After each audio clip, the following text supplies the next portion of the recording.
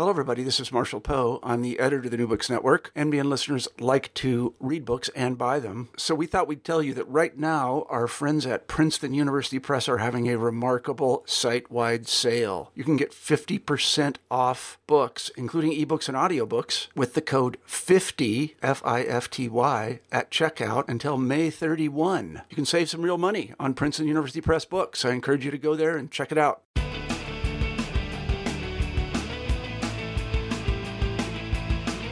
Welcome to New Books in Sports, a podcast channel on the New Books Network.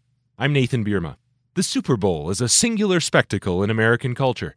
More than just a championship football game, the Super Bowl has become an unparalleled display of nationalism, consumerism, and culture. But despite its cultural imprint in North America, the Super Bowl has never caught on around the world the way many Americans might assume. Peter Hopsicker and Mark Dyerson look at the magnitude of the Super Bowl as a cultural event and as a de facto national holiday in the United States, and the relative lack of interest in the Super Bowl worldwide, in their recent book, A Half-Century of Super Bowls, National and Global Perspectives on America's Grandest Spectacle, published last year by Routledge. Peter Hopsicker is a professor of kinesiology at Penn State University, Altoona. Mark Dyerson is a professor of kinesiology and history at Penn State and managing editor of the International Journal of the History of Sport. Both are members of Penn State's Center for the Study of Sports and Society. I spoke with them about why the Super Bowl reigns supreme as an American event, but not as a global one. I'm joined now by Peter Hopsicker and Mark Dyerson, who are the editors of A Half-Century of Super Bowls. Peter, thanks for joining me. Great to be here. Thank you. And Mark, welcome. Thank you. So this book was occasioned by the 50th anniversary of the first Super Bowl back in 2016, and the essays in this book originated in the International Journal of the History of Sport. Peter, could you talk about getting this special issue together and the significance of this anniversary for taking a closer look at the Super Bowl? Well, to be honest, Mark is our editor for that series, for that journal particularly. But we pulled several scholars from across the world, actually, to provide perspectives on the Super Bowl upon its 50th anniversary. We've seen a lot of evolution in the Super Bowl since 1967, the first one, and it has grown to become more or less a significant global presence in many places of the world. We tried to get representation from each aspect or each corner of the world, and I think we were pretty successful in that, getting places from Japan, Germany, Canada, Mexico, United States, etc. It was a great time getting those different scholars and their different perspectives together. Mark, can you tell us a little bit more about the journal and why the Super Bowl was a good fit for a special issue? Well, the journal covers aspects of sport from around the world. It truly is an international journal. We have editors and articles from Africa, Asia, Latin America, Europe, North America. That's what we try to do. And we do try to focus on contemporary events when one is coming up, a World Cup and Olympic Games, in this case, the Super Bowl, to connect the historical dimensions with contemporary events and try to attract a public audience. So Peter is actually not old enough to have lived through every Super Bowl. I'm not only old enough to have done that, but I watched on TV the first Super Bowl in 1967. So for me, it was sort of astounding in some ways as a historian that an event, because I'm of the era, that felt to me comparatively recent was actually a half century old in 2017 that the clock had turned. So Mark, let me ask you about your memories of watching that first game, and how difficult or how easy was it to imagine while watching it that the Super Bowl would turn into this mega event and this mega spectacle? You know, the first one was not honestly a big deal. I was a elementary school kid living in Denver, Colorado then, and a big Denver Broncos fan who it looked like in the 60s would never even get close to a Super Bowl. So I was more of an AFL fan and interested in it from that dimension, and the Chiefs in that era played in the same division as the Broncos. But it was truly not a big deal. In fact, the NFL championship games that preceded it on on television that I have vague memories of, like the Ice Bowl earlier in the 60s between the Dallas Cowboys and the Green Bay Packers, had bigger audiences, and college football bowl games, easily sort of superseded the Super Bowl. And that wasn't even the name of it yet. They come up with that catchphrase a few years later. So it was another football game. It was really interesting. It was the first time that the old American Football League took on the National Football League head-to-head, and everybody wanted to see what was happening. No one was surprised that Green Bay and the senior circuit won. But I don't think as a elementary school kid in the late 1960s, I had any idea it would turn into the spectacle that it became a few decades later. So, Peter, your chapter in the book addresses the sort of reception and magnitude of the Super Bowl over its 50 years. And you write that it was Super Bowl III, the Jets' famous upset with Joe Namath over the Colts, that kind of put the Super Bowl on the map. And I believe it was after that Super Bowl that longtime New York Times reporter Robert Lipsyte coined the term Super Bowling, and you put that term in your title. What did Robert Lipsyte mean by Super Bowling, and what did it mean to you as you wrote a whole chapter about Super Bowling? Well, Super Bowling was a phrase that he used to sort of characterize all the discussions from every different possible angle upon the Super Bowl, pregame, during game, and postgame. A lot of it was always the postgame sort of rhetoric of what the Super Bowl meant, how it impacted society, who was involved with it, the commentary that went along with it. I used that as a platform to sort of launch into sort of an analysis of all the years, all 50 years, of the Super Bowl and how it was perceived by political figures, by celebrities, how things had happened in the world, international conflict, presidential debates, political news was found woven into the discussion of the Super Bowl. And at the same time, how these same figures, how these presidents and senators and celebrities would often use the Super Bowl as a platform for their own rhetoric. We see that today still with the jostling of celebrities trying to become the halftime show or to become the national anthem speakers. We see the several years ago when Barack Obama and John McCain were on the halftime show for some discussions during the Super Bowl. Those sorts of things. Politicians want to know that they're watching the Super Bowl and that the people know that they're watching this all-American event and participating in it. We have the tragedies of war, the first Gulf War in 1991 and the questions of whether or not we should play the Super Bowl. And it becomes sort of this international or national discussion that this international event, this international war event sort of created. So it was an interesting concept that was Robert Lipsyte did so far back in the day, that it was a really great, again, a good platform to sort of dive into the opinions of what people thought of the Super Bowl in the United States throughout the years and how those evolved and changed. And among the moments you look at as you trace this year-by-year history is the question of Inauguration Day in 1985 for the newly re-elected President Reagan. And there was some question about the timing or the scheduling of the inauguration and the Super Bowl. What was that issue and how was it resolved? Well, it's funny because the issue is actually brought to the attention by the people who make calendars of all things, because they make calendars 3 years out, apparently back in the day when they had, they still have paper calendars, but you know what I mean.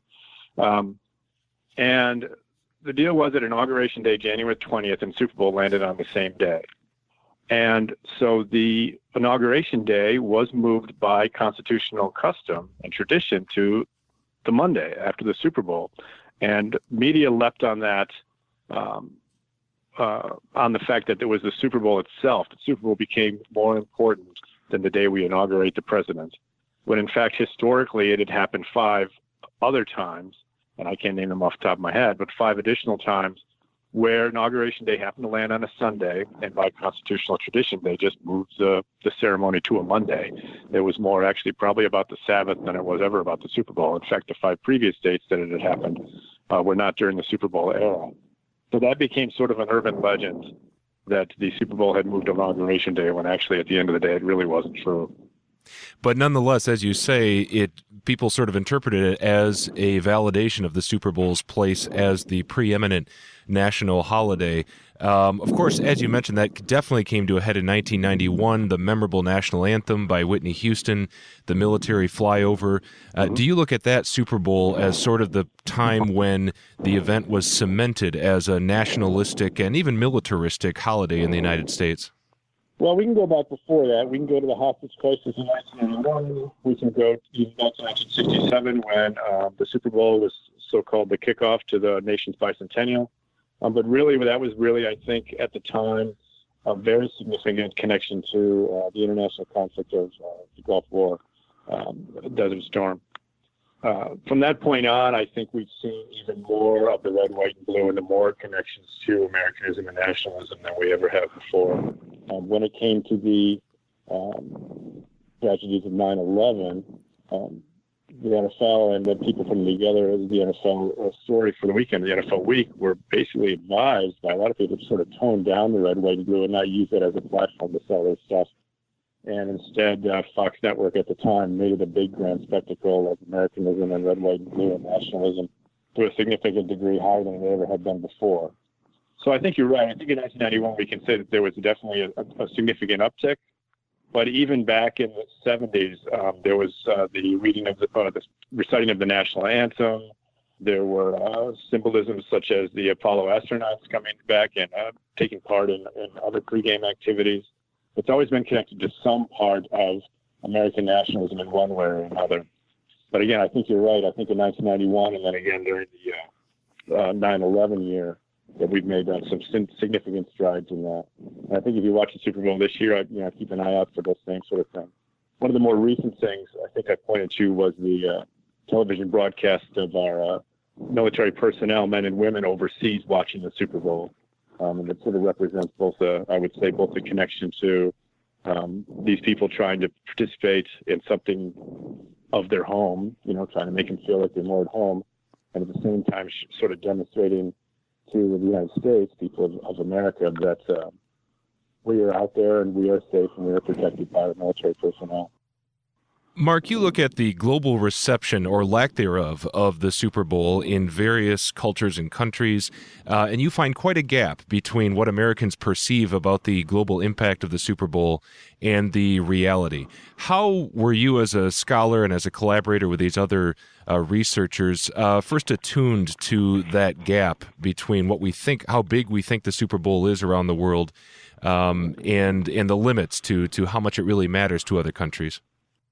Well, I think living in the United States, I hear the same drumbeat of rhetoric from the NFL and from television networks about the Super Bowl being a truly global event, and billions of TVs will be on around the world, even in nations that normally don't care that much about American football. They'll be watching American football. So, having grown up with that, living in the United States and hearing that notion, but traveling overseas, dealing with people from other countries, editing an international journal and being told that in spite of what you folks think inside of the United States, this is really pretty much just a U.S. event. The rest of the world doesn't care. I've always been struck by that dichotomy of the desire of corporate interests like TV broadcasters in the NFL to make it a global event, and the American government and the American people to sort of have it be a part of their global hegemony, and the myths in the United States about that versus the reality outside. And the interesting thing is you would think it would be easy to get television ratings for Super Bowls both in the United States and overseas, since that's such a crucial part of what makes the Super Bowl popular, the fact that it's on television. It grew up in the television era. It's one of the certainly the biggest spectacles on American TV. And it's maddeningly difficult to get real data about who actually watches, a little bit in the United States, but more so overseas. And so what became apparent as I talked to scholars and got them to commit to looking at its reception in other parts of the world, and as I looked myself, was that the NFL talks about potential audience, that, it's made deals with networks in China, in Europe, in Asia, in Latin America, and other places, and 1.5 billion TVs could be tuned into the Super Bowl, which would, for a one-day event, put it on par with its true competitors for global interest, World Cup soccer and the Olympic Games, which are multi-day events. But 1.5 billion, an average Olympics or World Cup over 2.5 weeks draw upwards of 40 billion viewers. So 1.5 billion on one day would show that American culture is really becoming global.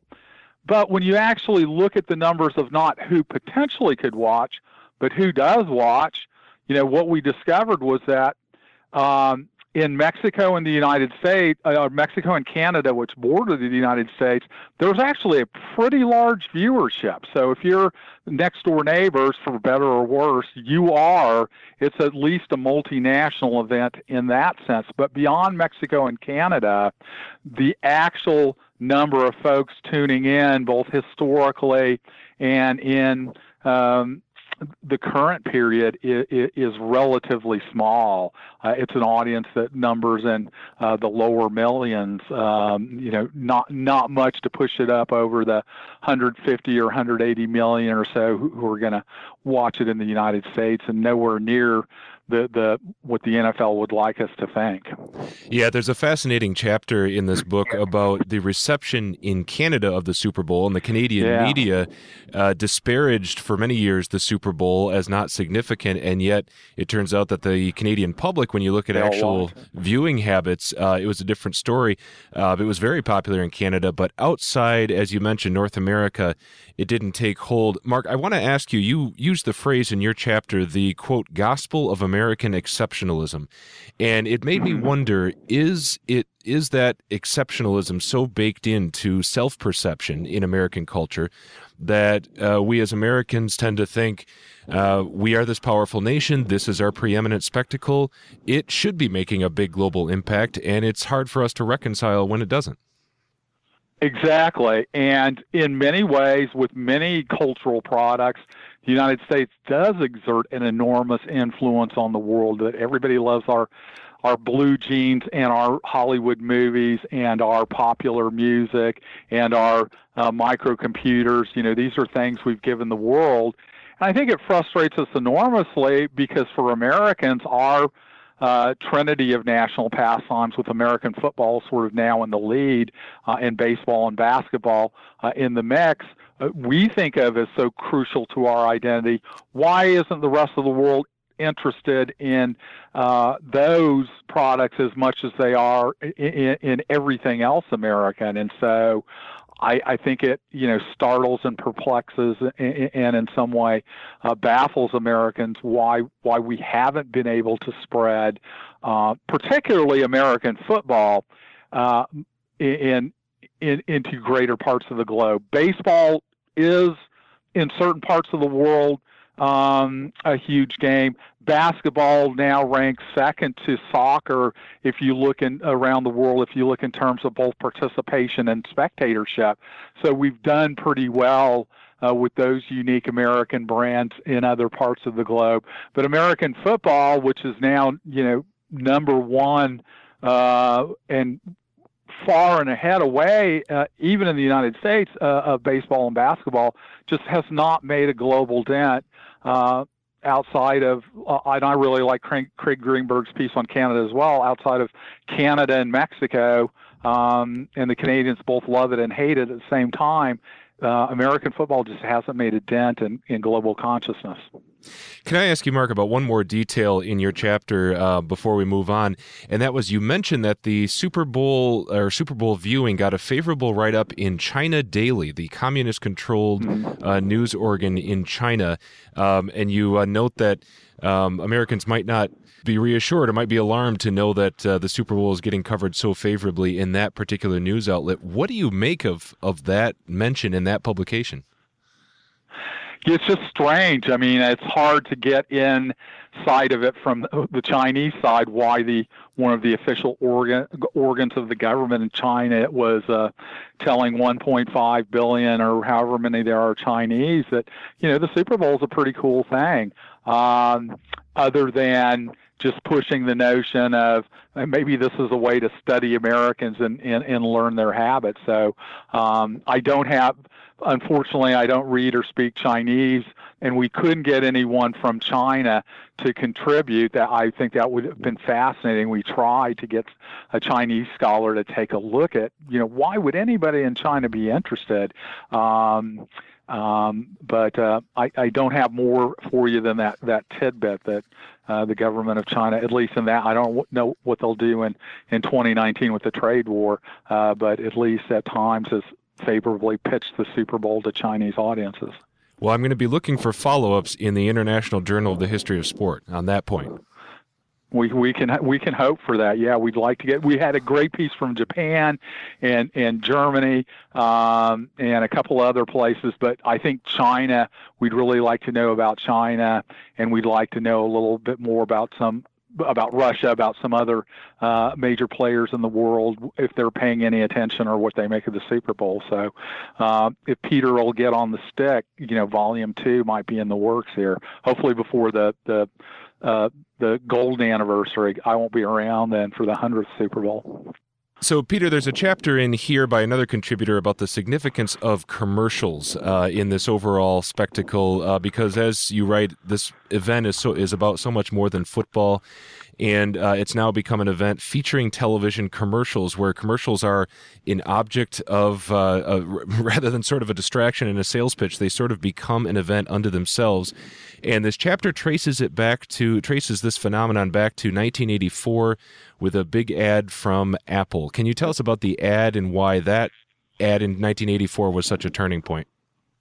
Well, it was so unique. I am old enough to remember the 1984 commercial and watching it on TV, and I remember looking at my father and my father looking at me, and neither of us had any idea what just happened. It was a 1-minute mini movie that made such an impact that it really changed how they looked at the marketing of the Super Bowl and became what's now known as Ad Bowl.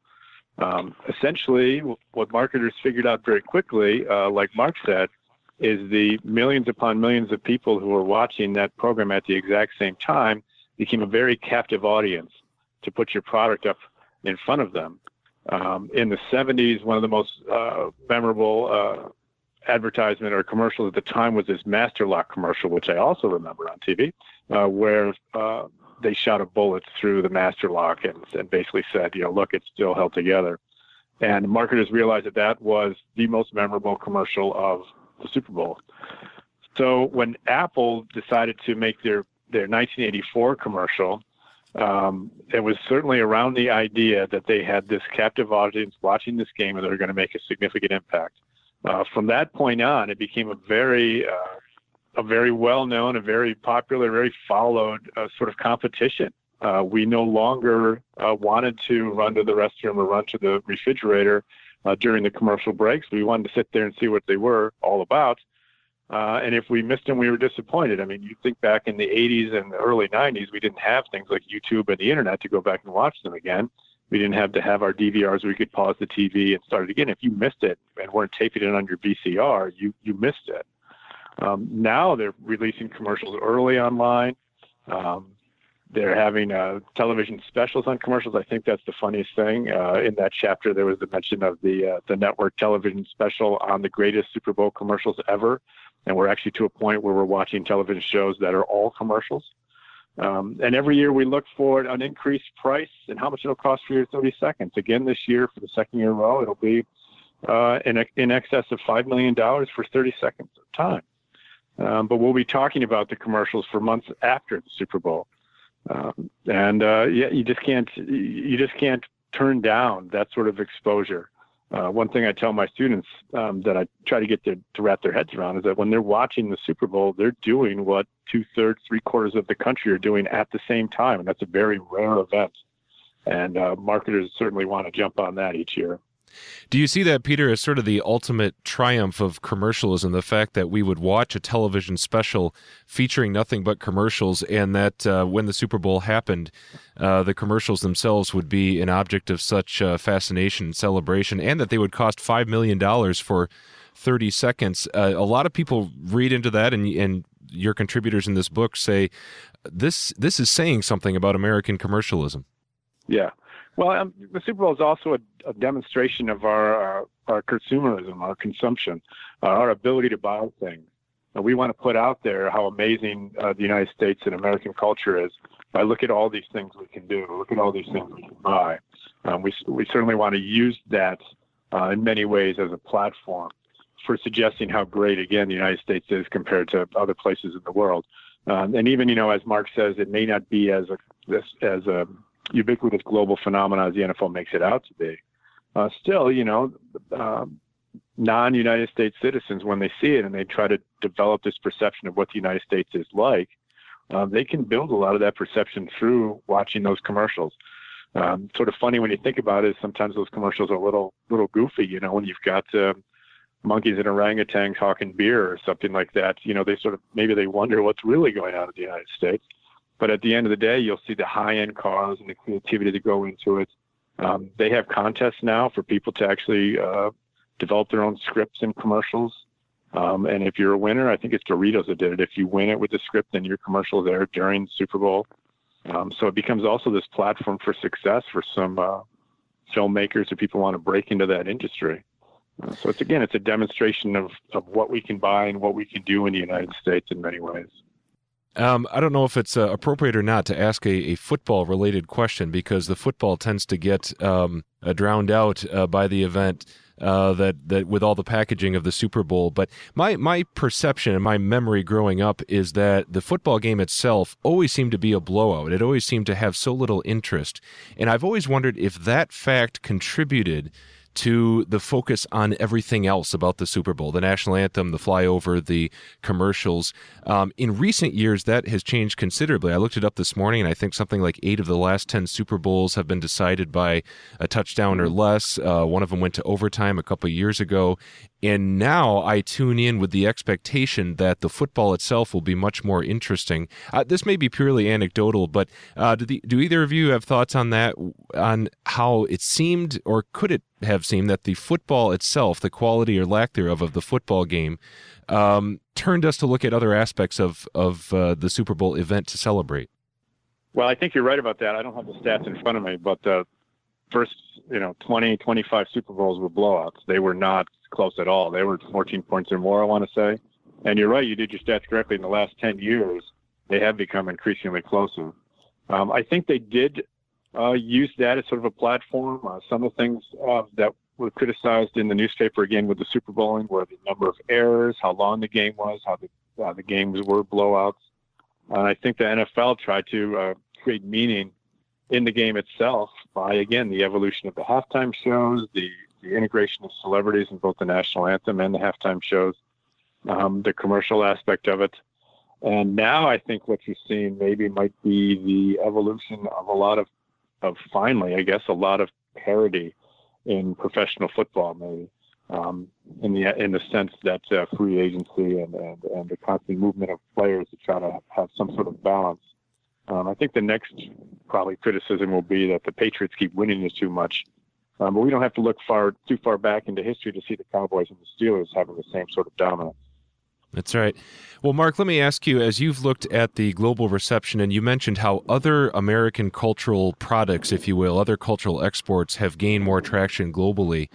As you look at this historically, does it seem inevitable to you that it is the Super Bowl, the NFL championship, that became this cultural celebration? And if American culture had chosen or settled on something else to be a big event, a big holiday, could something else have gained more traction in a way that the Super Bowl doesn't around the world?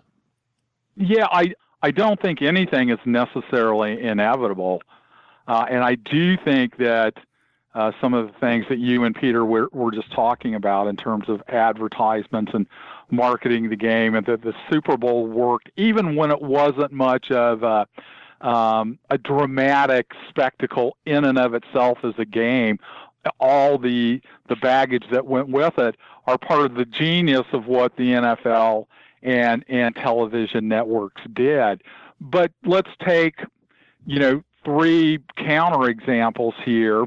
When I was a kid, the NFL wasn't on top yet, and baseball was still the national pastime, although quickly losing ground to the NFL. And the World Series was a big deal. Now it's 7 games and not 1, so maybe it doesn't lend itself to a one-day holiday format. But at least had that remained, the American, and those days in the fall were in some ways a week-long celebration of Americanism.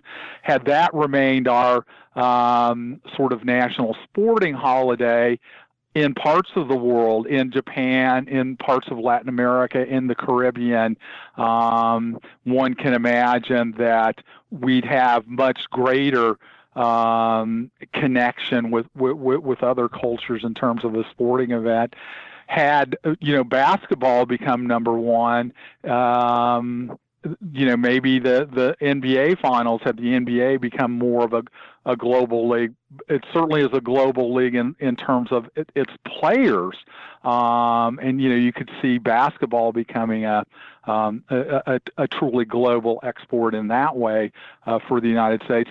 On the other hand, and I'm old enough to remember that even back in the 70s, a lot of folks were saying that soccer will become the next big American thing and supplant American football. 50 years later, it still hasn't happened.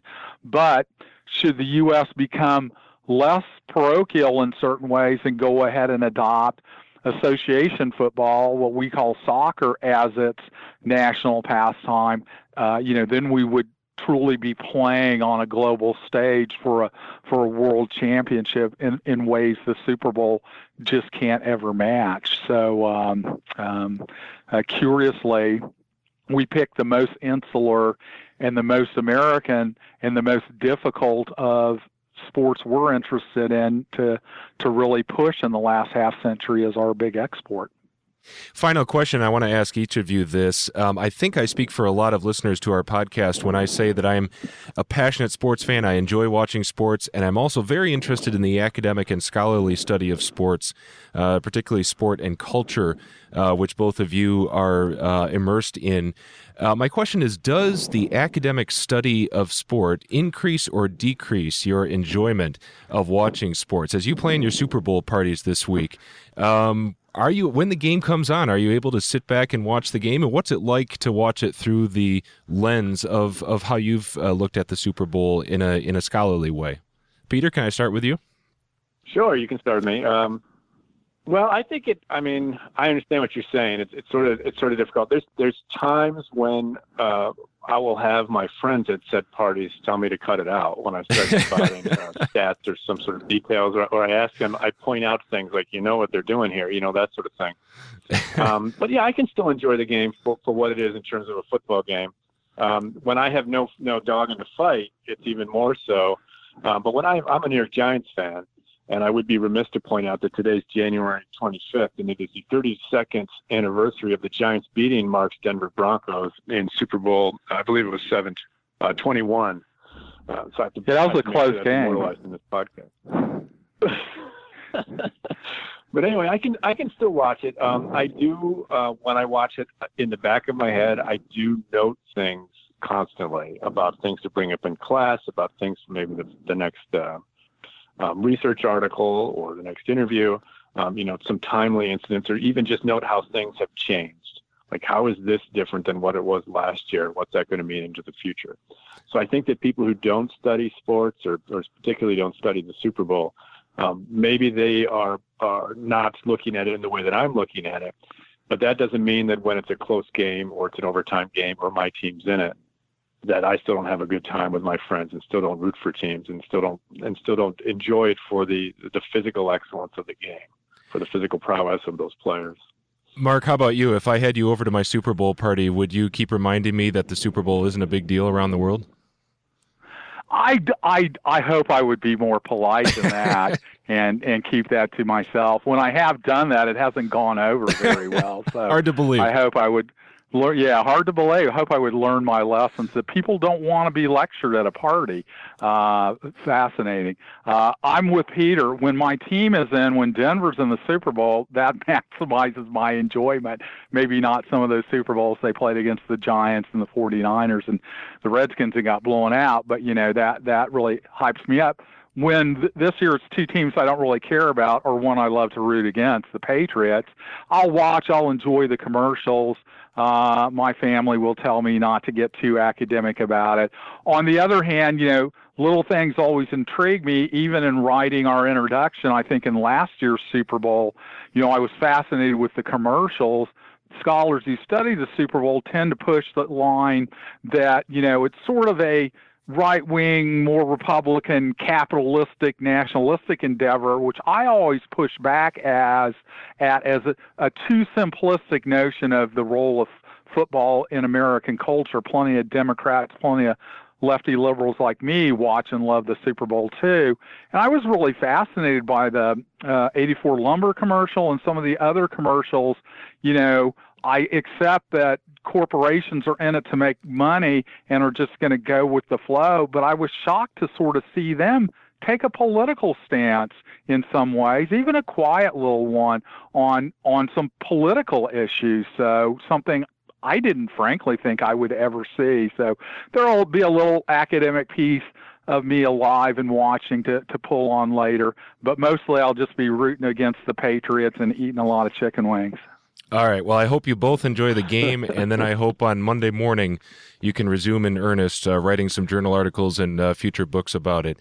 Thanks to both of you. Peter Hopsicker, professor of kinesiology at Penn State Altoona, thanks for joining me today.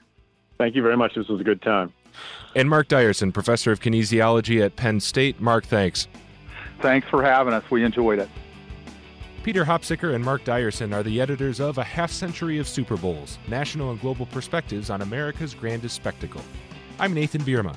You've been listening to New Books in Sports, a podcast channel on the New Books Network.